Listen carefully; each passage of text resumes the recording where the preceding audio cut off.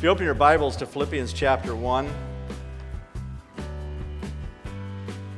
we're doing a continuation of last week about our one great testimony.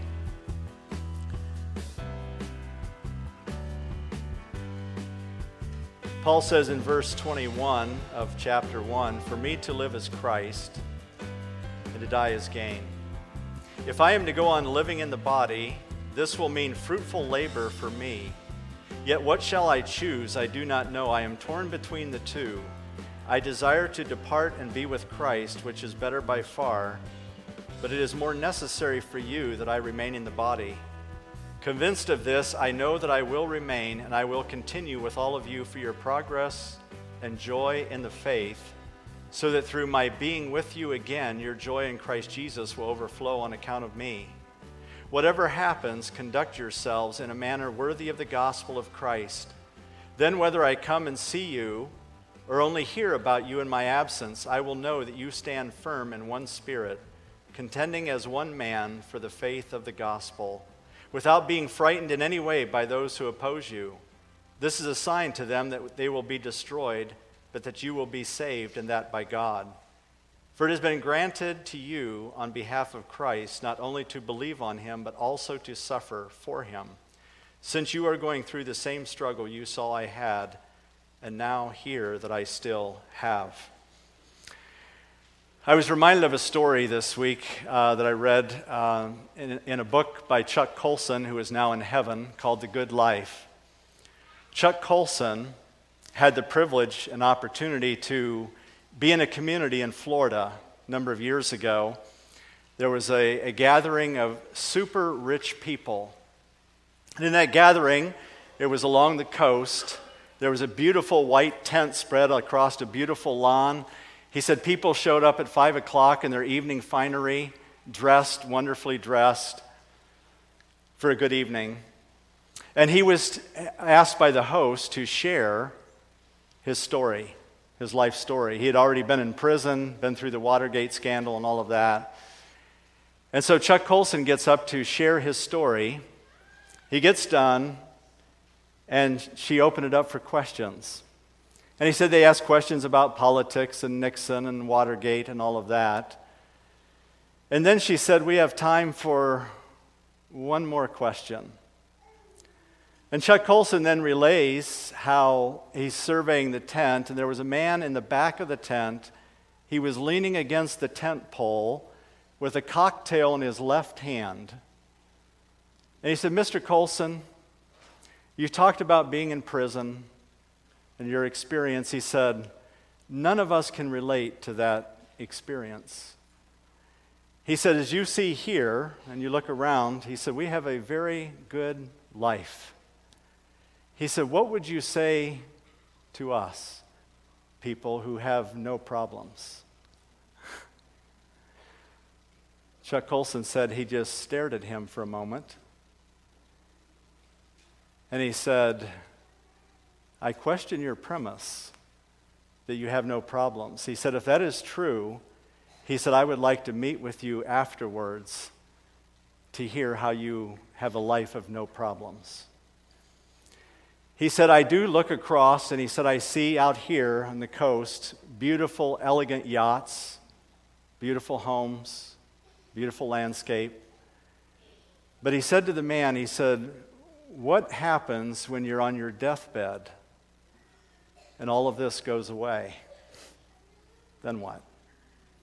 He said the man's countenance totally changed. And then he said, thankfully they closed that part of the program.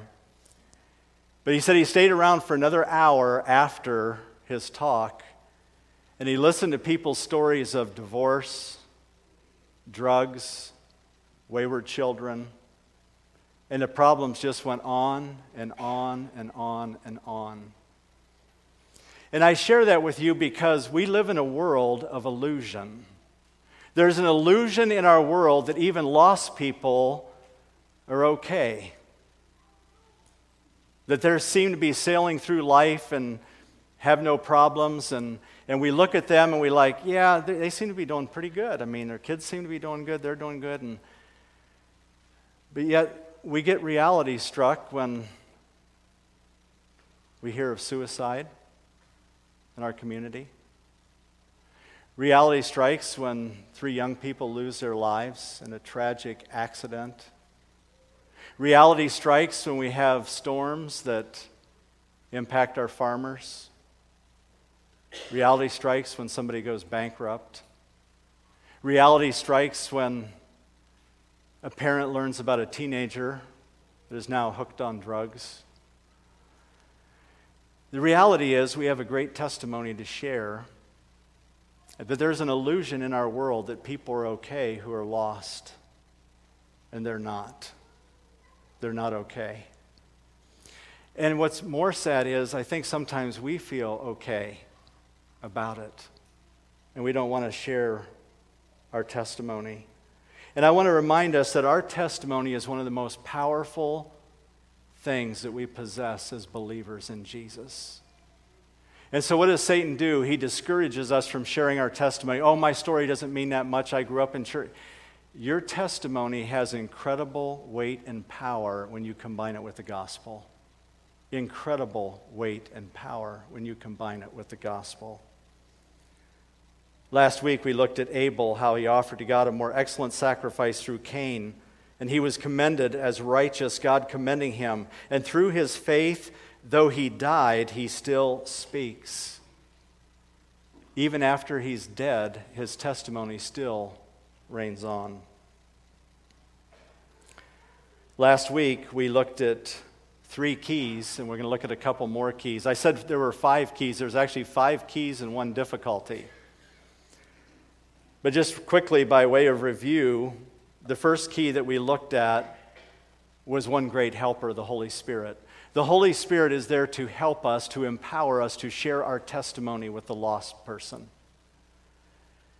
How do we get to that point, though, where we have the compassion and the passion to do it? Where we want to share our testimony?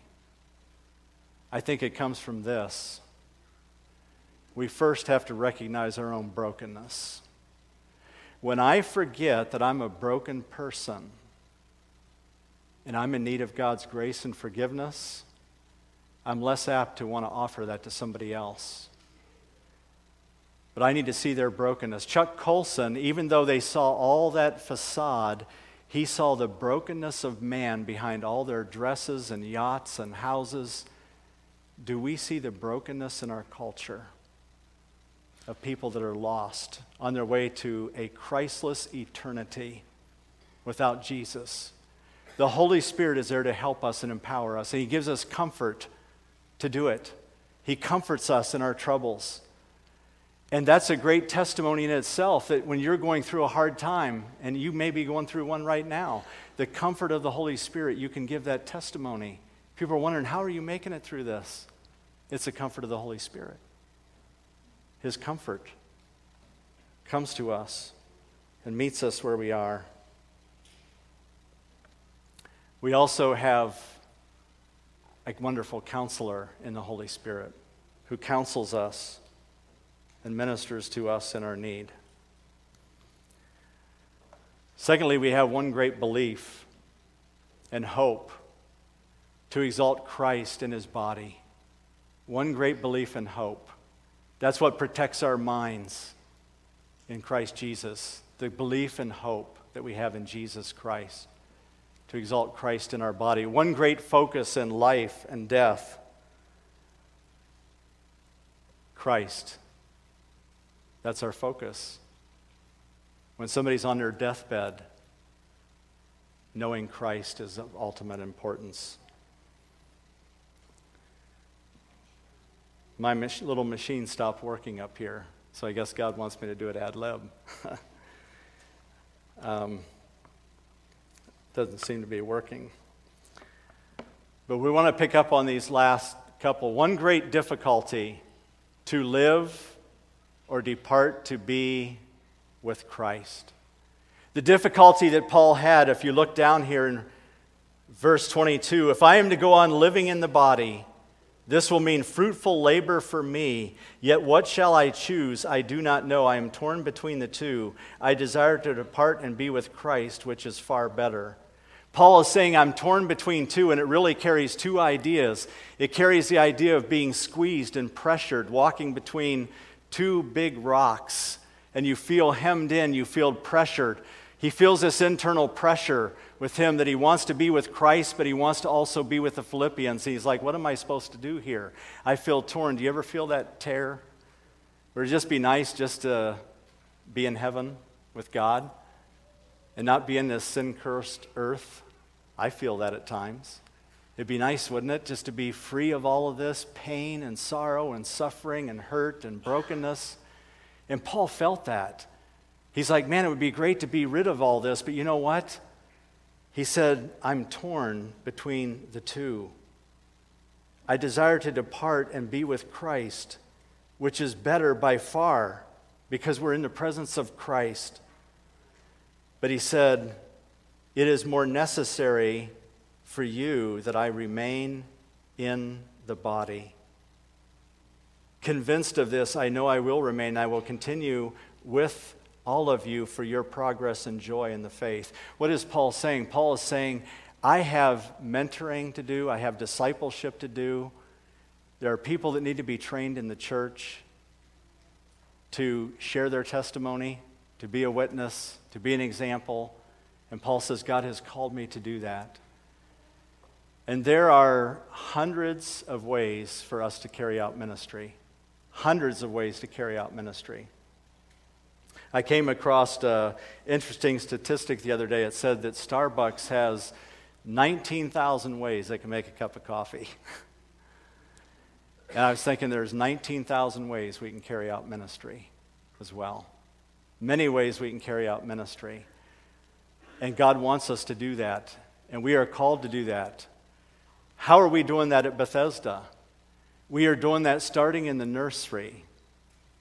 Sherilyn Fast does a great job heading that up. And she has a great team of workers who help her. But what is one of the things they do in the nursery is they pray for the babies and the toddlers to come to a saving knowledge of Jesus Christ at a young age. They're not just holding the babies, they're loving them, they're praying that they will come to know Jesus at a young age.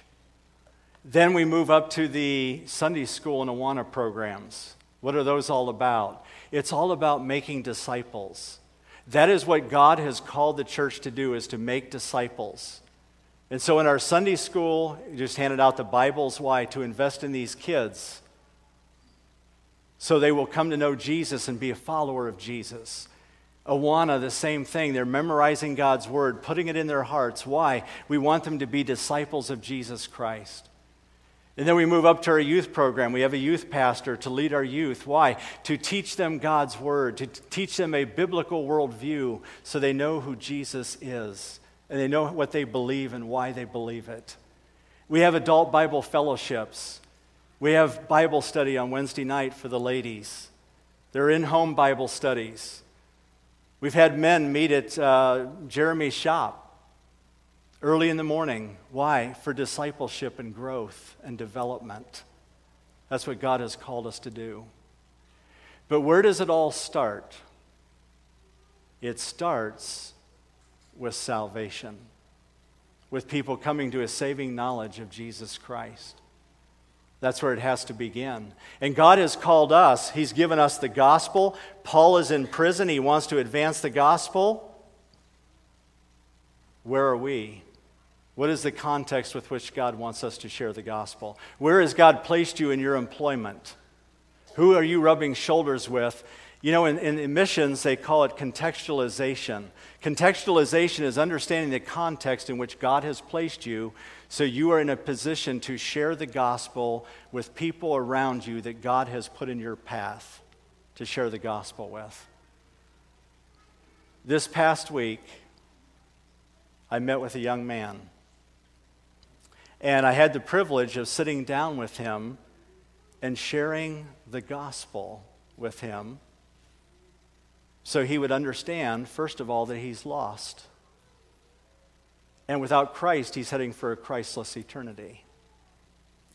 And when we were done, I jotted down the scriptures and I gave them to him. And I said, I want you to take these and read them. And see, where are you at in your relationship with God? Do you have a guarantee of heaven? Yesterday, I got a text on my phone. I want to read it to you.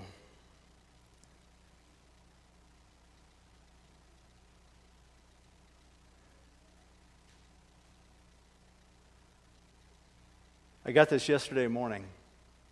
Hi, Pastor. Just wanted to let you know I've been reading the verses you gave me, and I ask God to come into my heart and forgive me of my sins today. I know I don't know everything, but I believe 100%, and I know I'm going to heaven. Thank you. I called him. Amen. Amen. I called him almost immediately. I said, I want to talk to you. And I was able to talk with him, and him sharing that with me on the phone. And what really touched my heart was on the phone, he said, I want to follow Jesus. Now, the reason I had that privilege, and God has given me that on a few occasions where I have a front row seat, and there is nothing greater that brings greater joy to my heart than that. And my heart and desire for you is that you would have that opportunity to have a front row seat to what God wants to do in someone's heart. We are to make disciples in the church. That's what God has called us to. Any vision of any church that does not include making disciples might as well close their doors. We're here to make disciples. It begins with salvation. So the context, I want you to think about the context that God has placed you in. Maybe you need to go for a prayer walk through your neighborhood and begin to pray for the neighbors that live around you. Now, I know some of you live in the country and you're like, oh my goodness, I have to walk 5 miles to pass 3 houses. Well, think of the exercise you'll get. It'd be wonderful. You'll be in great shape. But here's the point. There are lost people all around us. We have the light of truth. When we hear about these tragedies, do you have any connection to those families at all? Because if you do, you have a testimony to share. And God wants to use you. What about the other tragedies that are around us that are happening? What is the context in which God has placed me that he wants me to be able to share with these people that he's placed around me? That I see their brokenness, I see their hurting, and I have an opportunity to share with them. The Lord allowed this to come back on.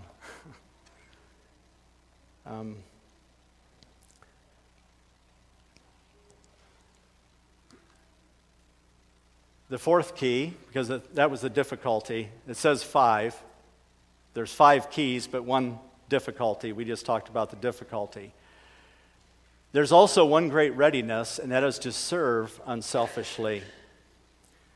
Paul says in verse 25, convinced of this, I know that I will remain and I will continue with all of you for your progress and joy in the faith, so that through my being with you again, your joy in Christ Jesus will overflow on account of me.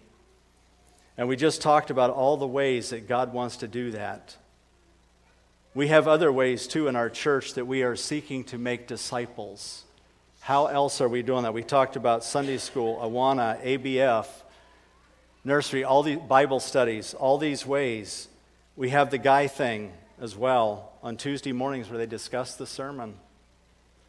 We have Celebrate Recovery, and in those Celebrate Recovery, we have step studies that are helping people identify their hurts, habits, and hang-ups and grow. And we've had people move into leadership from that. And so God is using that as a tool for discipleship. Grief Share is another ministry that we use to help people through the grieving process. That is a ministry of discipleship, because you're teaching them to rely on God and turn to God in the Scriptures. Anthony mentioned in the announcements about Friend Day. We have Freedom Works, a ministry that we support. Our missions is another arm that God uses in our vision to reach people with the gospel. And so as you give to the church, you are giving and supporting missionaries, and to pray for our missionaries, that they might come, people might come to know Jesus.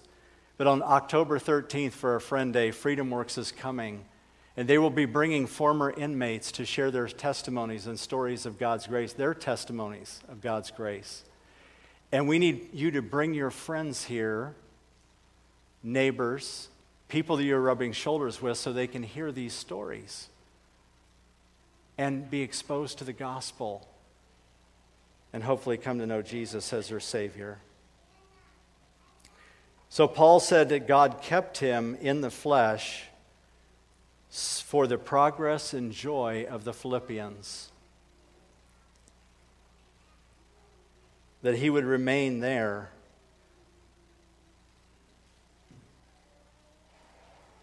Make disciples, train disciples. See, we can give a new believer some scripture that will feed him for a day or a week, but teaching him how to study the Bible will feed him for a lifetime. We have people in our church who need another believer to come alongside of them to help them study the Scripture. So here's my question. Do you feel equipped enough to take another believer by the arm and say, let's sit down and study the Scripture together? If not, there are tools available. We have tools available to help you do that. And that is what is going to grow a church, is making disciples. Reaching them with the gospel and then helping them grow, because we have people here who I believe want to grow, need to grow, but it takes more than a couple pastors to do that. It takes somebody else to be willing to say, hey, give them to me. I'll be willing to sit down with someone. I'll be willing to help them and willing to do that. What we have learned in the Christian life has to be passed on. I would also encourage us to look for teachable moments when we see a believer going through a difficult time, to share with them how God has strengthened us in a difficult time. That testimony will mean so much to them. Maybe there's some people in church that you don't know them yet. Let me encourage you to enter their world. Invite them out for coffee, sit down with them, enter their world, find out their story. There's another man I met this week. We talked for an hour and a half, and he just kind of opened his life. Learning context. See, we tend to look at people and we say, well, look at that tattoo on them. But here's the problem. We don't know the story behind the tattoo. Oh, they dress this way. I don't know why they dress that way. Years ago, I went out with a man. He had a ponytail down to here. And I got together with him. We just went out after work one day. I was still working my way through seminary. And he said, what do you want to talk about? I said, well, I want to talk about you. I want to find out your story. I want to find out who you are. And so he began to share his story. And I learned his story, and I found out who he was and what he was about. And he had some hurts in his life. He also didn't know Jesus. Unfortunately, he didn't accept him that day, but I prayed for him that he would. So look for those moments. Enter their world. Find out who they are. Schedule intentional contact for learning their story. What pain and hurts have they endured? How can you share biblical truth to shine light on their perspective? And one other one I'll mention quickly. What about the teens? Are you praying for the teens? There were cards out there to pick up a card and pray for that teen.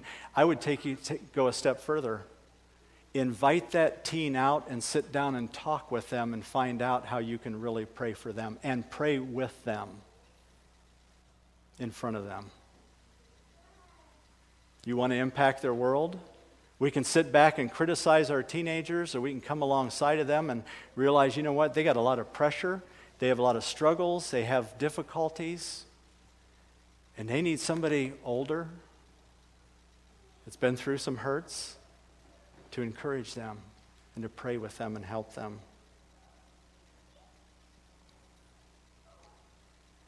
The last one I want to mention is one great citizenship. It's heavenly. We have a heavenly citizenship. Paul says this in verse 27. He says, whatever happens, conduct yourselves in a manner worthy of the gospel of Christ. Then whether I come and see you or only hear about you in my absence, I will know that you stand firm in one spirit, contending as one man for the faith of the gospel. Here's what Paul is saying. We don't know what's going to happen in our lives. None of us know when we walk out this door what's going to happen. But Paul says it doesn't matter what happens. It matters how we respond to what happens to us, how we respond. And here's what Paul is saying, that no matter what happens, you and I are to respond as citizens of heaven. That's what he's saying, that our conduct is supposed to be in miniature in the church of what conduct would be in heaven. Now, we're not going to have heaven on earth. I know that it's not. There's no paradise here. But Paul is saying that should be the goal of what we should be striving for. You see, the Philippians were very proud to be Roman citizens, even though they were just a Roman colony. And see, Roman citizens had privileges. They were speaking the Latin language. They were dressing in Latin clothing. They could buy property. They weren't allowed to be beaten. They had a lot of privileges and rank, and they took great pride in their Roman citizenship. Paul is saying we should take just as much or more pride as citizens of heaven. As citizens of heaven, we have the privilege to represent Jesus Christ to the world. And so, as citizens of heaven, Paul is telling the Philippians, you should have such a picture of heaven in your church that when people come in, they should feel the love of Christ among you. And that love of Christ among you and that internal harmony among you is going to be a great testimony to the lost. A great testimony to the lost. Our citizenship in heaven. And he tells them that they would stand firm as one spirit, walk in a manner worthy of the gospel. What does it mean to walk worthy of the gospel? Well, quickly, when you go back to Ephesians 4, Paul talks about living in humility as walking worthy of the Lord. Humility is seen by a person who turns his back on status, security, and success, and he looks for ways to serve others. In Romans, it says, outdo one another in showing honor. You see, a humble person doesn't create conflict. He looks for ways to diffuse it. That's what a humble person does. Gentleness, he says that in Ephesians 4:2, that we would be gentle. See, this is citizenship of heaven. We could go through all the fruits of the Spirit. That should be evident in our family as a church, as citizens of heaven. It's a great testimony. Well, let me close with this.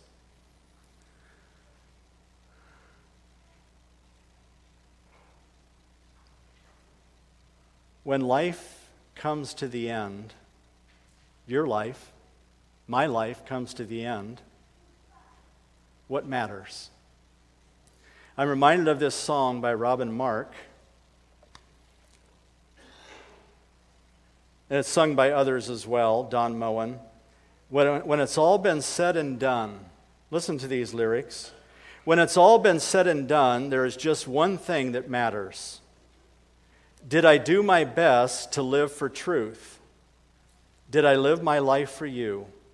When it's all been said and done, all my treasures will mean nothing. Only what I've done for love's reward will stand the test of time. Lord, your mercy is so great that you look beyond our weakness and find purest gold in miry clay, making sinners into saints. I will always sing your praise here on earth and ever after, for you've shown me heaven's my true home. When it's all been said and done, You're my life when life is gone. Lord, I'll live my life for you. Let's bow together for a word of prayer. As we bow our heads this morning, I just want to remind us, as believers, you possess a powerful testimony. Maybe you need to write out your testimony on paper or on the computer just to get it in your mind how you can share it effectively and in different contexts. Think about the context in which God has placed you, the lost people that He has placed around you, and the story that God has given you to speak into their story, into their life. We live in a culture of pain and hurt, hopelessness, and we have the hope of the gospel. And I pray that God will burden your heart. I hope that you have people on a prayer list that you are praying for that are lost without Christ, and you are praying for opportunities to share the gospel with them. Yesterday I spoke on the phone with a man who I worked with when I was 19 or 20 years of age. He's still lost. He's in his upper 70s.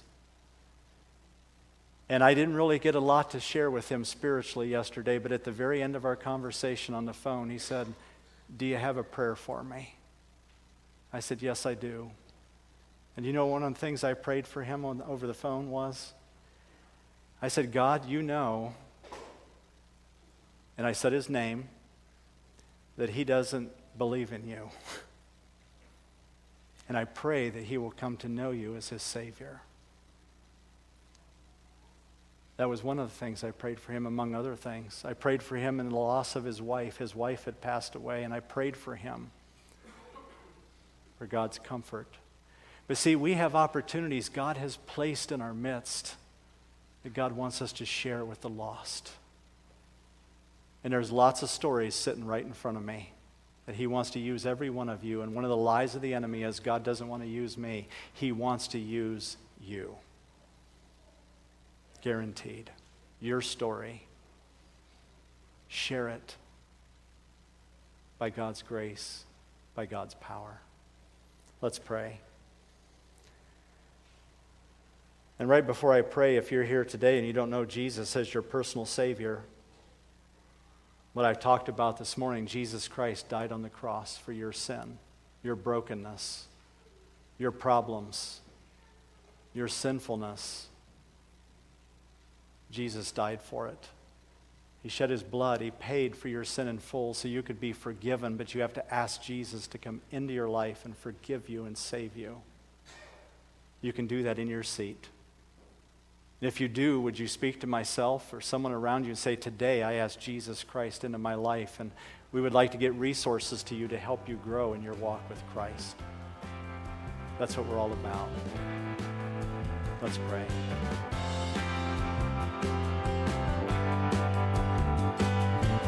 We hope you've enjoyed today's message.